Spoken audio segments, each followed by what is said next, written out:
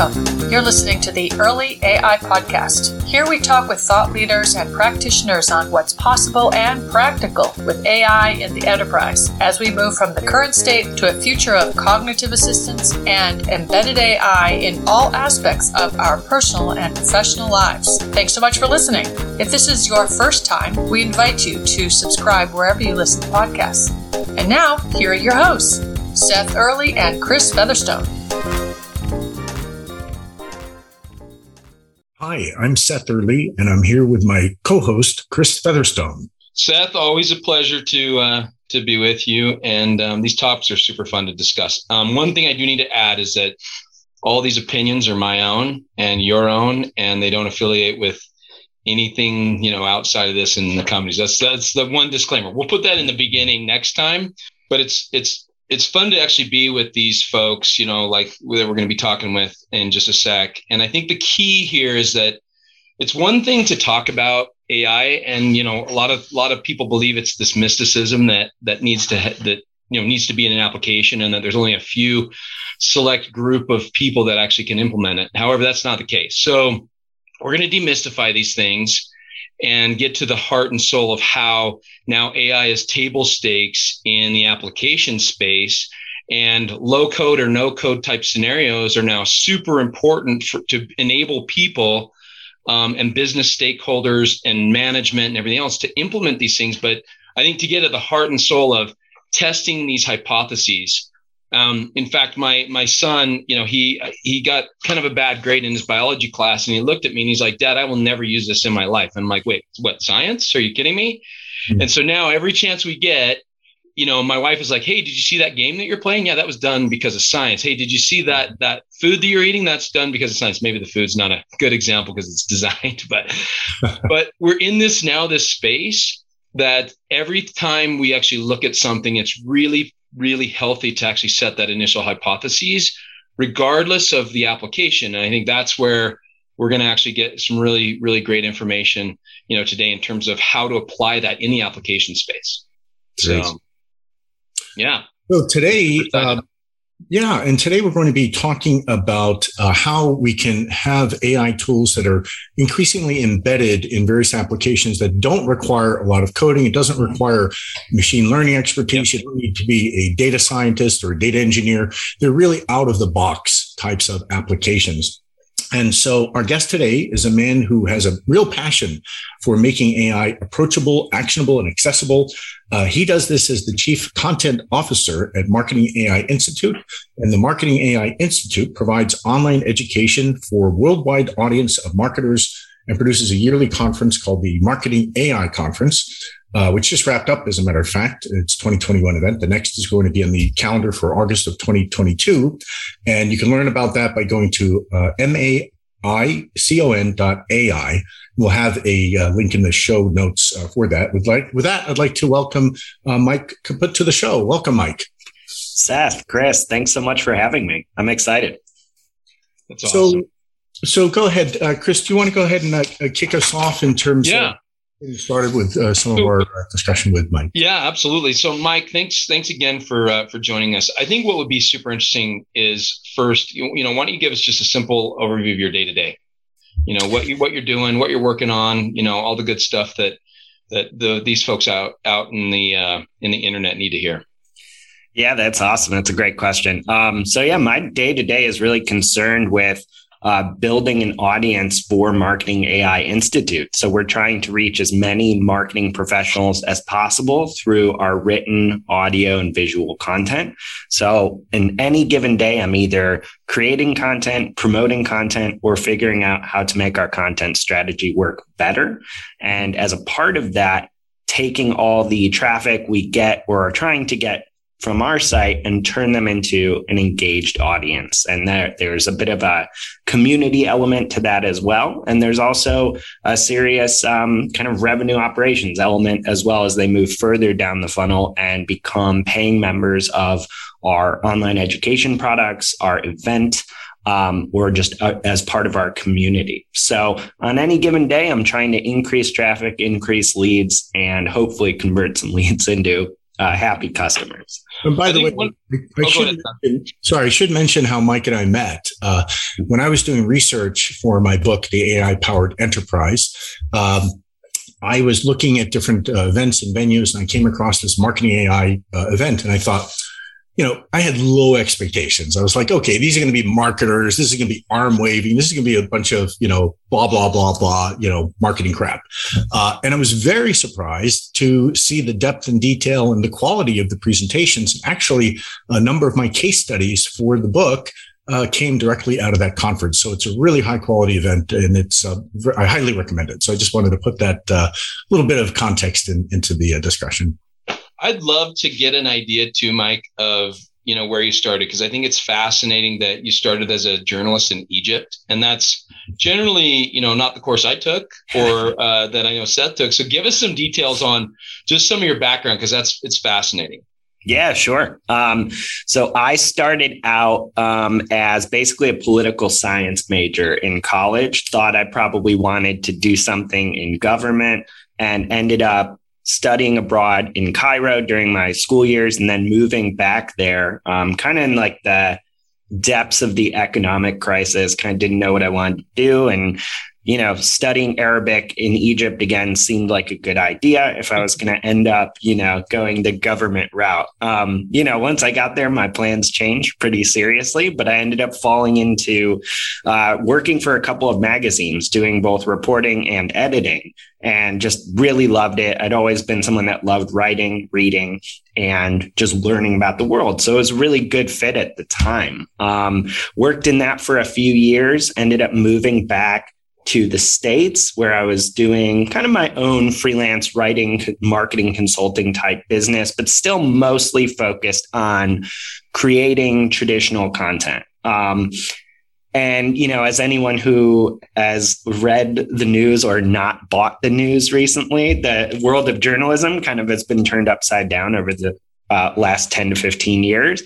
And I kind of saw that and realized, after seeing colleagues, friends laid off all the time and just kind of overworked and underpaid, I was like, I think there may be some other ways we could use these skills and kind of pivot. So that's how I ended up working for a marketing agency, and that agency is called PR 2020. And I'm still work with them today because PR 2020, our CEO and founder, Paul Raitzer, has always been a person that has been focused on marketing automation, where technology is going in the marketing industry. We were HubSpot's first ever agency partner. So I got my start cutting my teeth on using content marketing and marketing automation to grow clients' businesses. And as part of that, myself and Paul kind of got geeked out and interested in artificial intelligence.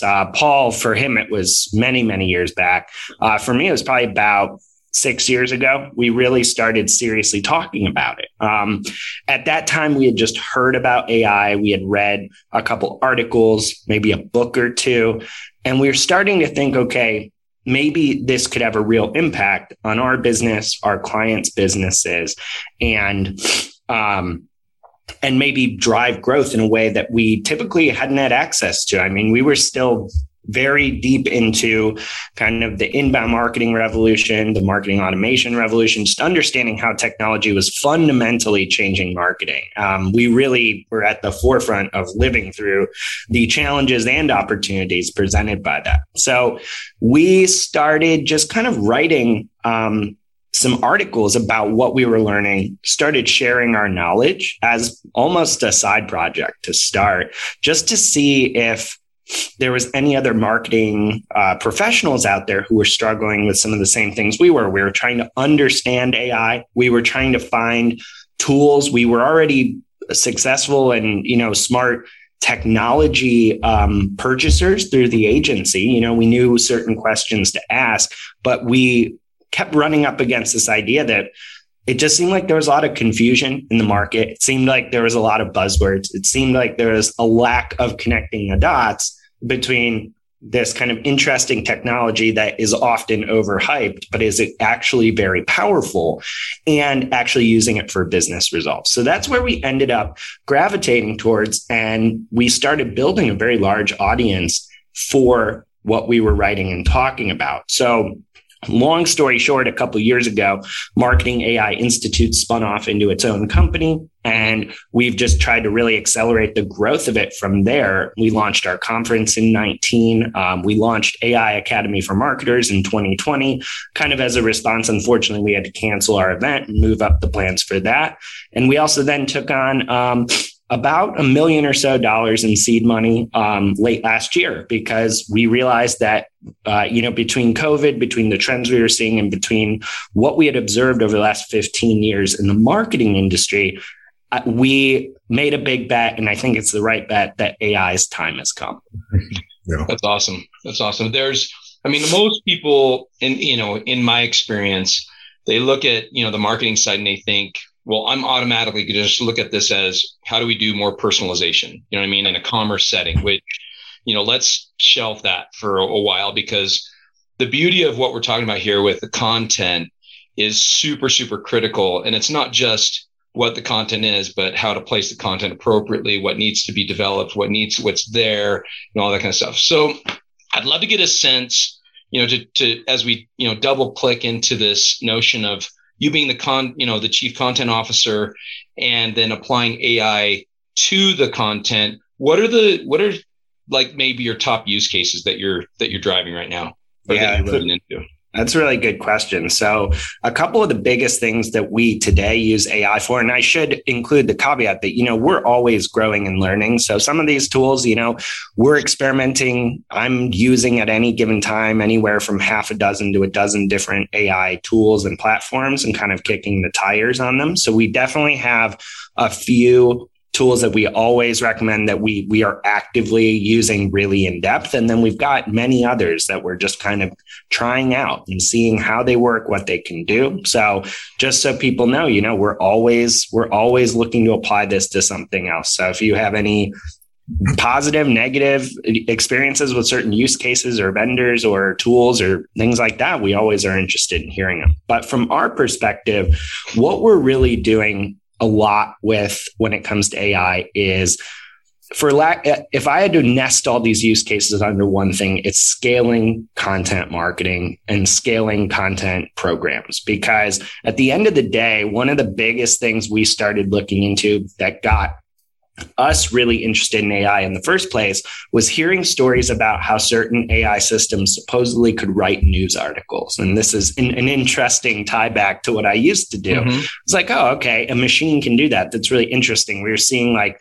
Associated Press had used some type of tools to automate writing earnings reports way back when for like stock earnings at companies. And that kind of led us down this rabbit hole of saying like, we had at the time at our agency had been hiring a lot of writers. We looked for people with journalism backgrounds, which is how I got my start, because we were doing so much content marketing for clients. The problem is, as anyone who has created content knows, it takes a really long time and it doesn't always work. So our big thing is looking for AI use cases, at least in my day-to-day. And by no means do we only use AI for content marketing. So we can definitely talk about some other use cases there. But in the content space, we're really looking at tools that can help us identify what type of content we should be creating, help us brainstorm what should be included in the pieces of content we're creating in order to either rank in search or appeal to the intent behind what people are looking for. We also are using certain tools to actually create parts of the content itself. So a lot of that content creation use case right now is with written content, because language models have actually dramatically improved in probably the last year, which is one of the really interesting signals that we're finally coming into this area of like, oh my God, AI is going to start really changing how people do their jobs, I think. And then, we're doing things like looking at other ways AI can actually help us scale the creation of content. And that could be as simple as telling us what to write. So we do have confidence we can go hire someone to do it. We do have confidence we could spend budget on freelancers to create this content rather than just kind of spraying and praying a bunch of content and seeing, just trusting luck. It also helps us get better and understand what content are people actually interested in and how can we give them more of the topics that they actually care about. So there's everything. There is a heavy element of content creation, content strategy, and personalization in what we do with AI today. One quick thought, Seth. Sorry, I was just thinking about this because I know you want to jump into some of the the deeper areas. What about user-driven content? Where do you see user-driven content play a role in this? That's a really good question. I think that's probably one of the areas we haven't really gotten to thinking about yet, because one of the areas that we really do want to scale is having more user-generated content actually powering our site. I mean, the dream here for us, and don't quote me on this, but if we do our job right, we really do want to build through the Institute's blog, through the website, through our podcast, webinars, et cetera. We want to build from the ground up the AI-powered content property of the future, not just apply AI to use cases, which we're doing now and is producing good results, but really rethink from the ground up, what does an AI-first content property look like? Because I'm not sure anyone has done it yet. There's people probably doing things like we're doing or doing better than we are, but we're really going to hopefully reinvent the wheel as we go here. So I think user-generated content is a huge piece of that. And we haven't gotten to it yet. So one of the things that we were talking about in terms of this description of the session is that, a lot of people think of AI initiatives as requiring a lot of heavy lifting, a lot of preparation, a lot of work on data sources. There's just these, lots of barriers and lots of things that need to be done in preparation. But, the premise here was, there's stuff that we can do that's kind of out of the box or that's baked into other technologies that we really don't have to do a lot of that kind of heavy lifting for. So when we talk about out of the box, how would you define that kind of AI flavor, that flavor of AI technology, and what really is out of the box versus what do you have to do to make that stuff work? That's a really good question. And it's a huge challenge because, to your point, there's so many solutions that may be mentioned and may work really well, but are not suitable for, say, a smaller business or a business without the right foundation. So the good news for us is that we are actively a small startup. So we are forced to find things that work out of the box on a relatively small budget. So a lot of the things I'm going to mention, not every single one I mentioned today is probably going to be strictly immediately out of the box, but they are things that we have used and we're able to use with a relatively small team. And I think when we think about out of the box, what we really mean is, can your average marketer get started with it without having to consult any type of super technical lead on your team? Now, I think that should always be happening where you are consulting technical experts for your strategy, for deeper implementations. But some of these tools really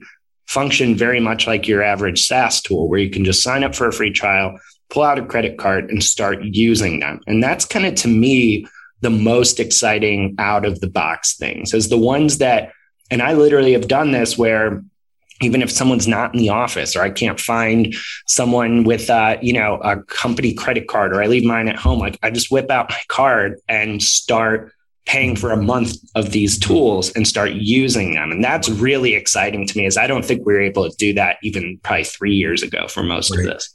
And a follow-up question to that. So that's valuable for experimentation, but you still need to have supporting processes. You still need to understand your customer engagement strategy. You still need to do some work around, what content is strategically important. I mean, one of the tools that I wrote about in the book was Market Muse, and the fact that there's a great way of kind of looking at the semantic space that a concept will be around, and then building out related content. So building that content hub, and then, understanding terminology your customers using.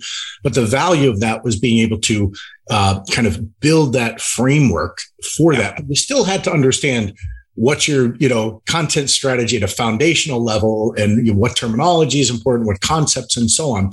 So do you want to talk a little bit about kind of the supporting processes that need to be part of this, even though it's, quote, out of the box from a technical perspective or a data perspective, and you don't need IT, you still need to think differently about, what's the same about the marketer's job and what's different when it comes to some of these out of the box tools?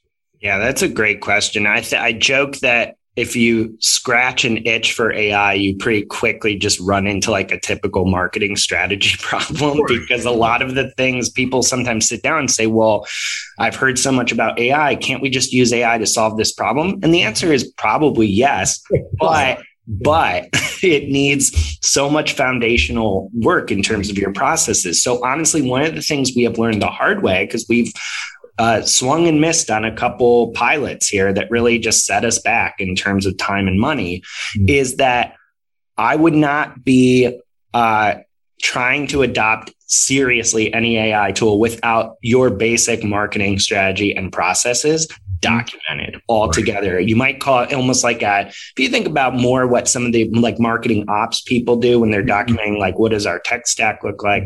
What do our processes and approvals look like? I truly think it sounds so mundane, but it is so important to say, okay, what is the customer journey like? What does your strategy look like? Even if it's not perfect, it needs to be centralized in one place, well documented, maybe visual would be even helpful. And then you can say, okay, where does AI plug and play into these processes? I have a little phrase I like to say. I say you can't automate a mess, and you can't automate what you don't understand, right? So if you don't understand it, the AI tool is not going to figure out for you. Humans need to be able to do that, understand the strategy, understand the process. And then you're really looking for interventions in steps of that process, as opposed to some big grand galactic Uber, AI that's going to solve all your problems. So the upside of this is you get to experiment, you get to try and fail if and at low cost, at low risk. What is the downside when you start to mention you can do all these? It kind of becomes a little shadow ITE, right? And you can do all these independent things. Well, what happens when you get these experiments? What do you need to do? What do you need to be aware of or watch out for when you're doing these experiments and then trying to bring them together or trying to centralize? What do you need to be aware of in terms of standards or processes or methodologies and so on? So you don't end up with more fragmentation and more, technologies and so on that, where people want to pull their hair out. And that's always that danger, right? Is the more we try to adopt a certain technology, the more complex we're going to be. Like, technology is going to create a problem all over again that we need to solve. But I think my read on the marketing AI specifically market is that it is still early enough. I think fragmentation, unfortunately, is going to just be a cost of doing business for the time being. I don't think that will always be the case. But one big thing we're seeing is that, we do anticipate at some point some of the bigger platforms you're already using, like a HubSpot, they have some AI features that are interesting. You're probably already using and not knowing it. Right. But we would fully anticipate down the line those types of companies having all of these capabilities in one platform. But right now, that's not the case. So what becomes critical is sitting down before you even talk about or read about AI, is sitting down and understanding at a deep level your use cases and really taking the time to sit down and say, okay, what are the business problems we are trying to solve? What do these look like in their smallest, most granular form in terms of, and it can be, I say our problem is scaling content marketing, but that's an enormous problem. That really boils down into about 30 or 40 different things that we need to do better. So we may start extremely small and say, it's kind of a real pain that every time we write a blog post, we have to go do this keyword research. We don't have visibility into the intent of the search. We don't have even, something more than generalized search data. Is there a smarter way that we could pick the topics to write about? That's really that core problem, that use case where you say, okay, now I'm going to go say, is there AI that can help me with content topics or with SEO research or keyword research? So I think you have to be really careful upfront in saying, here's the handful of very specific things I want to achieve. I don't know if AI can achieve them, but I'm going to go look if it can. I'm going to go start doing research and talking to people, listening to podcasts like this. and see if I can figure out AI for my specific use case. So that's critical in my opinion. That's a great way to think about it. And we do talk a lot about, really defining those individuals, specific things where you can have an intervention and impact. I do want to kind of throw a question to you, Chris, and to both of you really. And one of the things that Mike was just mentioning is that, the HubSpots of the world, and first of all, search has been using machine learning at one level and text analytics for a long time. And that's a flavor of AI. And these tools, these platforms are increasingly using it behind the scenes, but there's so much change and evolution and fast pace of these things changing that you need kind of best of breed. They're never going to be able to do everything for everybody, and you really do need to think about it. So, Chris, in your experience, how do you think about kind of switching in and out pieces to provide very specific functionality, and then how do you kind of manage that longer term? You've been in this space for quite a while. So what are your thoughts on that? So it's just definitely it has to go back to the use cases, and like Mike had talked about the simple hypotheses of what needs to be asked first, and then it's an evolution. The best environments out there should have reinforcement learning models that can evolve with these types of questions, right, or with these types of ideas.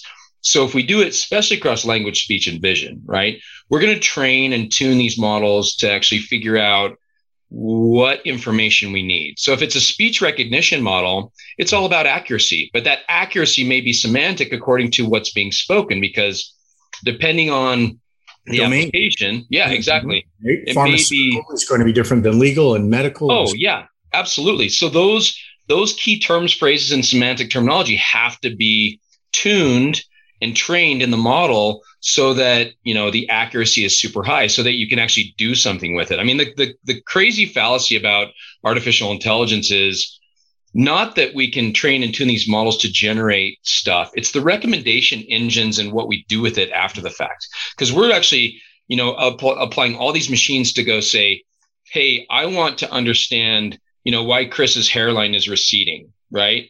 And is there a product that can map to that? And the answer will be, here's all the data that shows this. Now, what do we do with it? And that's where it gets into, whether it's a pre-built model or it's a completely custom trained and tuned model, something that's out of the box or something that's super, that we have to, build ourselves as data scientists and stuff like that. There's a lot of dependencies, but it all goes back to asking that simple question of what is it that I'm trying to look for and what am I going to do with it? Yeah. Right. I always like to say the first thing about AI is forget about AI. Yeah. Right. Exactly. They're data generators. Yeah. Yeah, that's interesting. I'll tell you what. One thing that that came to mind too, Mike, as you were discussing this, because we have, a bunch of different use cases and things like that. I want to get to at some point where you're, in your opinion, where somebody should start. But before that, I wanted to ask you, where does ethics play a role in this? Yeah, I feel like that is probably $1 trillion question on a long enough timeline here, because I don't know what your experience has been, but I think a lot of people have that question, but not enough people are probably talking about it in a robust way. Like, I feel like everyone knows it's important, right? Yeah. That these systems can go wrong. There are ethical concerns. There are bias concerns. Mm-hmm. I think few people I've seen so far have really been diving deep into these issues. And for brands, it's going to be critical, because the moment you have here's like a good practical example that I wrote about a few years ago. It didn't happen super recently, but Apple released like a credit card, and they got put on blast by an entrepreneur who had like millions of Twitter followers, because him and his wife, who's also an entrepreneur, they had like the same financial picture. Mm-hmm. They both applied for this card, and it was all algorithmic how you got credit approvals. And he got approved for 10 times the amount of credit that his wife did. Now, the interesting thing is, so he was furious, and he was like, what is this? This seems like For me, it's the other way around. I don't know why that is, but. Right. Yeah. I was like, I wish I had this problem, but it was one of these things where he is basically doing this in real time, the value of the algorithm is, hey, we can automatically approve people for credit. We don't have to go through a lengthy process. The downside is that this happens so fast. It happens in real time. Within 30 minutes, Apple had a massive PR issue on their hands. And the worst part is, as they tried to navigate this issue in real time, they couldn't answer why the algorithm had done it because they didn't build it. Goldman Sachs ended up building it. Goldman Sachs wasn't really available to talk about it. So suddenly you have this explainability issue where it's having a real effect on someone's life, which is the main thing, is like you never want something that's discriminating against someone because they're a woman. But also you have this second order effect sort of thing where Apple is losing brand equity, dealing with PR nightmares. And then this third order thing where nobody knows who's actually responsible for this. Like Apple literally said, hey, sorry, we can't really help you. We didn't make it. So it's that alone is just one simple example of all these considerations around ethics, bias, and explainability that nobody is really, really sitting down and building a strategy around. There should be a crisis communication strategy. That's like kind of our world where we come from, just for AI tools. Like what happens when they go wrong once you've started adopting them?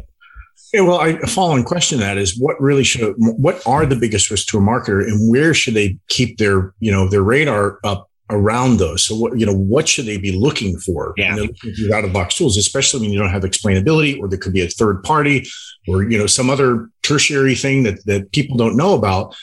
How do they safeguard their brand, and how do they kind of be aware of this? So what questions should they ask? I mean, that seems like a very complex area, but important. Yeah, I think the first question I would probably be asking of any vendor is, where is the data coming from? How is the machine making its predictions? Now, they're not going to either want to or be able to tell you every nuance of it.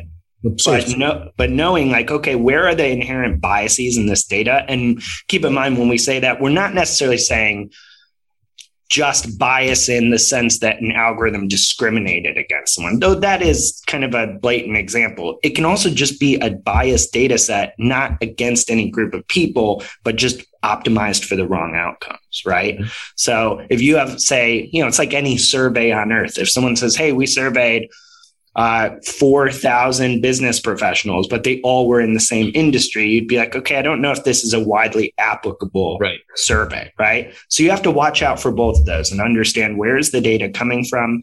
Honestly, I think it makes sense to get creative and start brainstorming, like, what is the worst case scenario here? Where does this go wrong? And I think you understand that by saying to a vendor, or understanding as you demo, what is the machine doing versus what is the human doing? Because then you can really isolate, like, how much control do we have over this? Right. And I don't mean to scare anyone with that, because a lot of these tools that we're talking about using for marketing, no risk. There's no way. It's not like running off and talking to your customers necessarily on its own with anything you have not approved. Right. However, when you do get into these more sophisticated recommendations and personalization things, approvals, then it can get a little interesting, I think.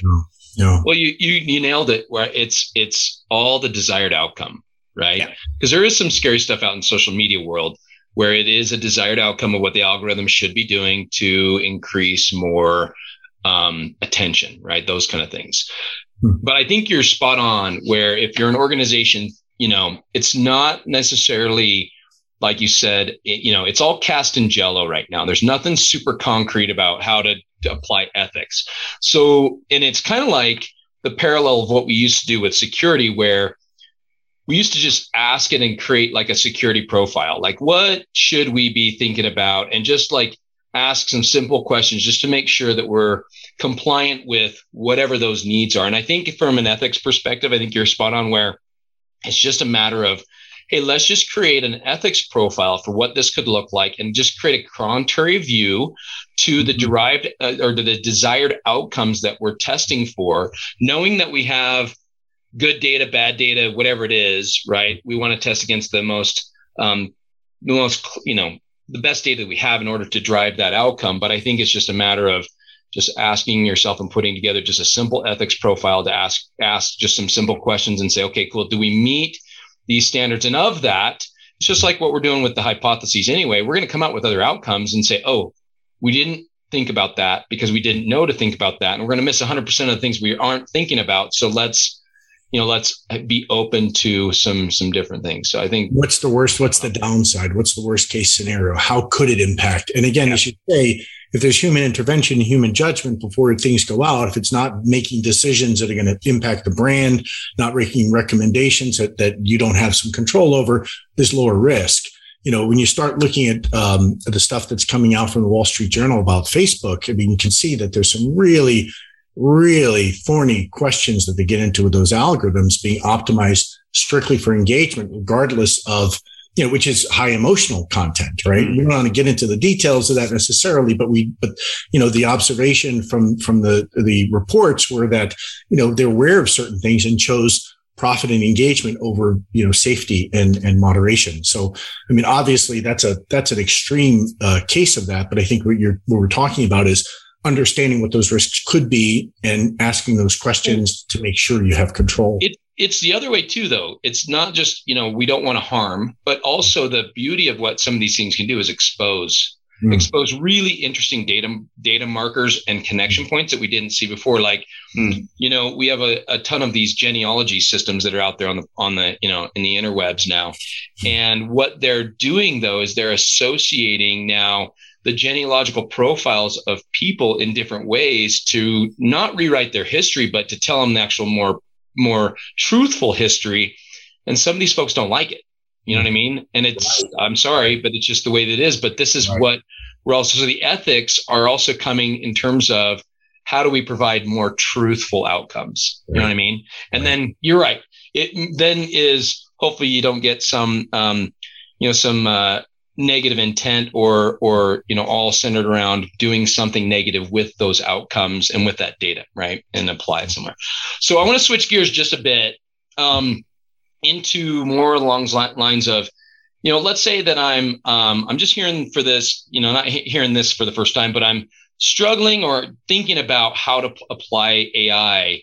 In your opinion, Mike, where should one start, right? And knowing that, hey, listen, I've got an organization, I'm doing basic marketing today, top of the funnel type of activities, creating content. I've got my creatives in a pretty, good workflow of, seeing the, going through the creative brief all the way out to, content publishing and things. If I wanted to add some of these things, what use cases should I start with, in terms of, kind of a crawl, walk, run, approach? Where would you begin, or what would you advise? That's a great question. I think it sounds simple, but I think it's important. I would sit down with a spreadsheet and write down everything you do in a day, a week, a month, and a quarter. And it can literally just be like, write blog posts. I write those every week. Cool. Okay. I do performance reports for my boss every quarter or week or month or whatever. I would do that for you personally to start. And then I would, if you have the insight in it, if you're a smaller organization, like do it for your team or have them spend 10 minutes doing it. Because then I think what you end up with pretty quickly is a list of all the activities that take up your time.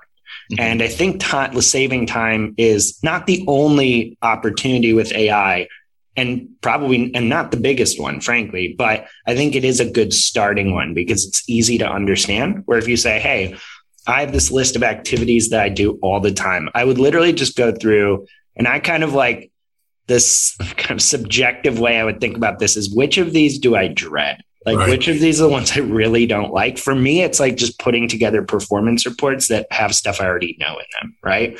So they take me forever. It's really repetitive. It still relies on data. That's actually a really good starting use case for possibly using an AI tool to solve something. And you're not taking away work or activities that either are giving you value or that you like doing. You're just net positive in the sense of looking how to do something smarter that you hate doing.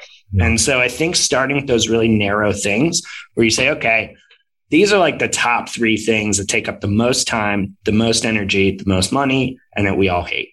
Is there a way to do them in a smarter way? And that's when you end up saying, okay, that's actually a really good place to start looking into a small AI pilot for those activities. So I think it's a really great way to think about it, right? Because when you look at what AI is doing and is going to continue to do, it's going to reduce work that people, it'll reduce a lot of the work that people don't want to do anyway, right? Yeah. Like, there's always been concerns about automation taking away jobs. When we first started using, steam shovels at the, turn of the 20th century, what are all those ditch diggers going to do? Well, people don't like digging ditches, right? And what can we do? We can build cities and skyscrapers and highways, whatever. My point is that there's all sorts of things we could do once we automated some of those manual processes. And it's kind of the same way, but we're still going to have to, reskill people and give them different direction and so on. But when you think about a lot of these tools that are going to be used to improve those processes, those will provide some competitive advantage, right? Reducing costs, improving services. When you think about out of the box, and what comes to mind are, say, personalization algorithms that some vendors are saying, well, you can just bolt this on to your shopping cart or your e-commerce site, and it'll improve these recommendations. But if it's kind of something that you can do out of the box, well, how much competitive advantage is it providing? Because it's raising the bar, and you can get standardization is great for efficiency, but differentiation is great for competitive advantage. So where do you kind of draw the line in terms of, okay, we're going to do this out of the box thing, but everybody else, all of our competitors can do that, and eventually they'll get there. But then when do we need to kind of go a step further and think, well, this is really to differentiate as opposed to standardize? Is that a fair question? I think that's probably another sort of billion or trillion dollar question, honestly. So I think that there's a couple threads to this. So one, I think there's a big opportunity because there are so many, say, at least in my space in marketing, there's so many marketers who aren't using any of these tools. And there's a couple sort of forward-thinking brands that are, and they're reaping massive competitive advantages because of it. So on that, from a competitive advantage standpoint today, I don't think you can afford not to be using some of these tools if you're able to. But as adoption increases, becomes more widespread, there will probably be diminishing returns, but I would expect probably the technology will get better as a result and will actually lift all boats. But I also think long time from now, or at least further down the line, we need to free ourselves up to do those human things that are the differentiators. Like story is so important. It always has been. But telling the right story to your market, you probably need to be devoting a lot more time to that than you do today. And that is going to be something you hopefully are enabled to do more of by adopting some of these tools. But I think it's a fast moving landscape. I mean, like I was saying with the, I'm pretty surprised actually language models have gotten to where they are now as fast as they did. And most of that progress probably happened in the last 12 months, 18 months, maybe, even though the tools have been around forever. So now that totally changes the game because there are brands that are straight up creating content at scale in an automated way to just dominate search results. Like if you can imagine it's being done, it's possible it's being done by one of your competitors. Mm-hmm. So when you think about the barriers, and I did want to mention, you do have this report, the State of the Industry report, and that does talk about some barriers to entry. And why don't you talk a little bit about that report and how people can get it, and just what some of the topics are that would be of value to the audience? Yeah. So Marketing AI Institute late last year partnered with Drift, who is kind of one of the bigger, probably one of the companies to watch in this space. I think they just were valued at like unicorn status after a recent funding round. But they make AI powered conversational marketing tools. And we partnered with them to see if we could better understand this gap, right? Literally the questions you were asking is, okay, I've heard about this stuff. Why aren't people using it more? Because they should. And so what are the gaps? And we had a lot of hypotheses about it. We thought, okay, maybe people just aren't there yet. Maybe they're too afraid. There's a lot of things out there that could scare you about AI. So we decided to do a survey and then write a report about where we saw the state of marketing AI today.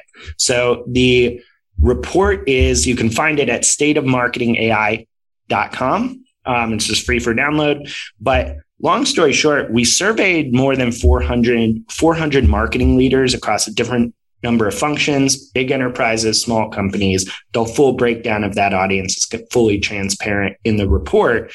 And we asked them a series of targeted questions about their understanding and adoption of AI, like understanding how many people were adopting it, what their barriers were to adoption, and some really interesting threads came out of that. So the biggest one is that it turns out when it comes to barriers to marketers wanting to adopt AI, fear is not really a huge factor among this audience. So only about 15% of people said that fear was actually a barrier. What was more interesting is about 70+% said that a lack of education and training was the biggest barrier. They knew it was important. We asked other questions about that were meant to gauge, do you actually know AI is important to your business? It's very clear marketers expected, even 5 years from now, many of their tasks to be intelligently automated or augmented with AI tools. They didn't know how to get there. They didn't know what tools they should prioritize, what use cases, how to go about actually using and piloting these tools. And furthermore, we asked some questions around how companies provide training to their employees, and very, very few were doing anything like that. So that was actually a really interesting finding. This thing that basically marketers are mostly at this beginning stage of AI, and they're ready to move on. They just don't know how to go from point A to point B. But I think that's also, you can't, we talked about this where you actually have now some really, really good defined tools that get them there as a no code type of scenario and provide, recommendation type of scenarios, right? Instead of, if you're going to go out there and say, hey, listen, we want to, there's nothing, we've not seen anything out there, then you will need a data scientist and somebody that actually can look at the data and actually put some Jupyter notebooks together and, and really just, figure out what needs to happen. But that's a long, long, long process. And so I think, like to your point, there's definitely now tools and technologies, especially across speech, language, and vision, to give us the opportunity to look at not only content that we've created, but also post-production content that's actually, in production, and actually look to see how it's being used and then derive that information back so we can have a closed loop, right? And that's, I think, the important thing is to see how important in your mind is having a human in the loop to validate or invalidate or some of those scenarios, like augmented AI with a human in the loop type of scenario. I'll be honest, I don't think we're not going to ever have that. I just think that these tools are going to advance to capabilities we probably can barely even dream of today. But I do think, unless we're talking some very far future kind of sci-fi scenario, that a human will always be required to be in the loop, and a human always should be in the loop. And I think that that's going to be a critical skill of employment in the future, is understanding how to work hand in hand with machines in this way. I think it's also going to be a key piece of strategy, is mapping out where are your humans in the loop? What do they do? What are their responsibilities? So that these systems, you get the most out of them. Again, it's like, there's probably a very small handful of these systems where it's like you want a human in the loop so it doesn't run amok, but it's more having a human in the loop to get the most out of it and to understand there are things the human needs to be doing to get value out of these systems that the machine just can't do. Well, I think of scenarios like subtitling, right? Subtitling, if you're in an area, and especially for compliance, and you have to have 100% compliance, there's no ASR engine on the planet today that will produce 100% accuracy, especially in a real-time scenario. So from that perspective, if it's user-driven content, that's one thing, because then, you can say, okay, well, we have a platform that does subtitling against this. There's a lot of those little guys out there. But if you're in a really heavy-duty production environment for subtitling and for accessibility and things where you have to have 100%, you're going to have a human in the loop every single time, right? Yep. So, but I think to your point, what we're talking about is the fear, uncertainty, and doubt of that AI is going to take over my job should be thrown out the window. Yeah. The key here is that it's there to augment and create better efficiencies for people to do more with less, right? Create more efficiencies, create more opportunities, have the ability to look at more content and the exceptions, not the rules, right? So anyway. That's great. I think this is very valuable. Thank you, Mike, so much. We're right about out of time. Chris, thank you so much. And Hey, Mike, where can people find more information about you? Oh, great. Great question. You can find me really easily on LinkedIn. That's a great way to reach out. You can also email me, mike@pr2020.com. Happy to answer any questions or point you in the right direction. Also, just go to marketingaiinstitute.com. We have honestly over 1,000 articles probably at this point on the subject. So please avail yourself of those resources. Thank you for that. And there should be some show notes as well where we can have those links and other resources. Again, tremendous session. Thank you so much. Thanks for everybody. And we will talk to you next time. Thanks for listening to the Early AI Podcast with your hosts, Seth Early and Chris Featherstone. We hope you enjoyed the program and took away some ideas that you can start to implement in your organization right now. If you're stuck and need help, check out www.early.com for information about early information science consulting services. And of course, check the show notes for links to any resources we mentioned today. That's all for now. See you next time.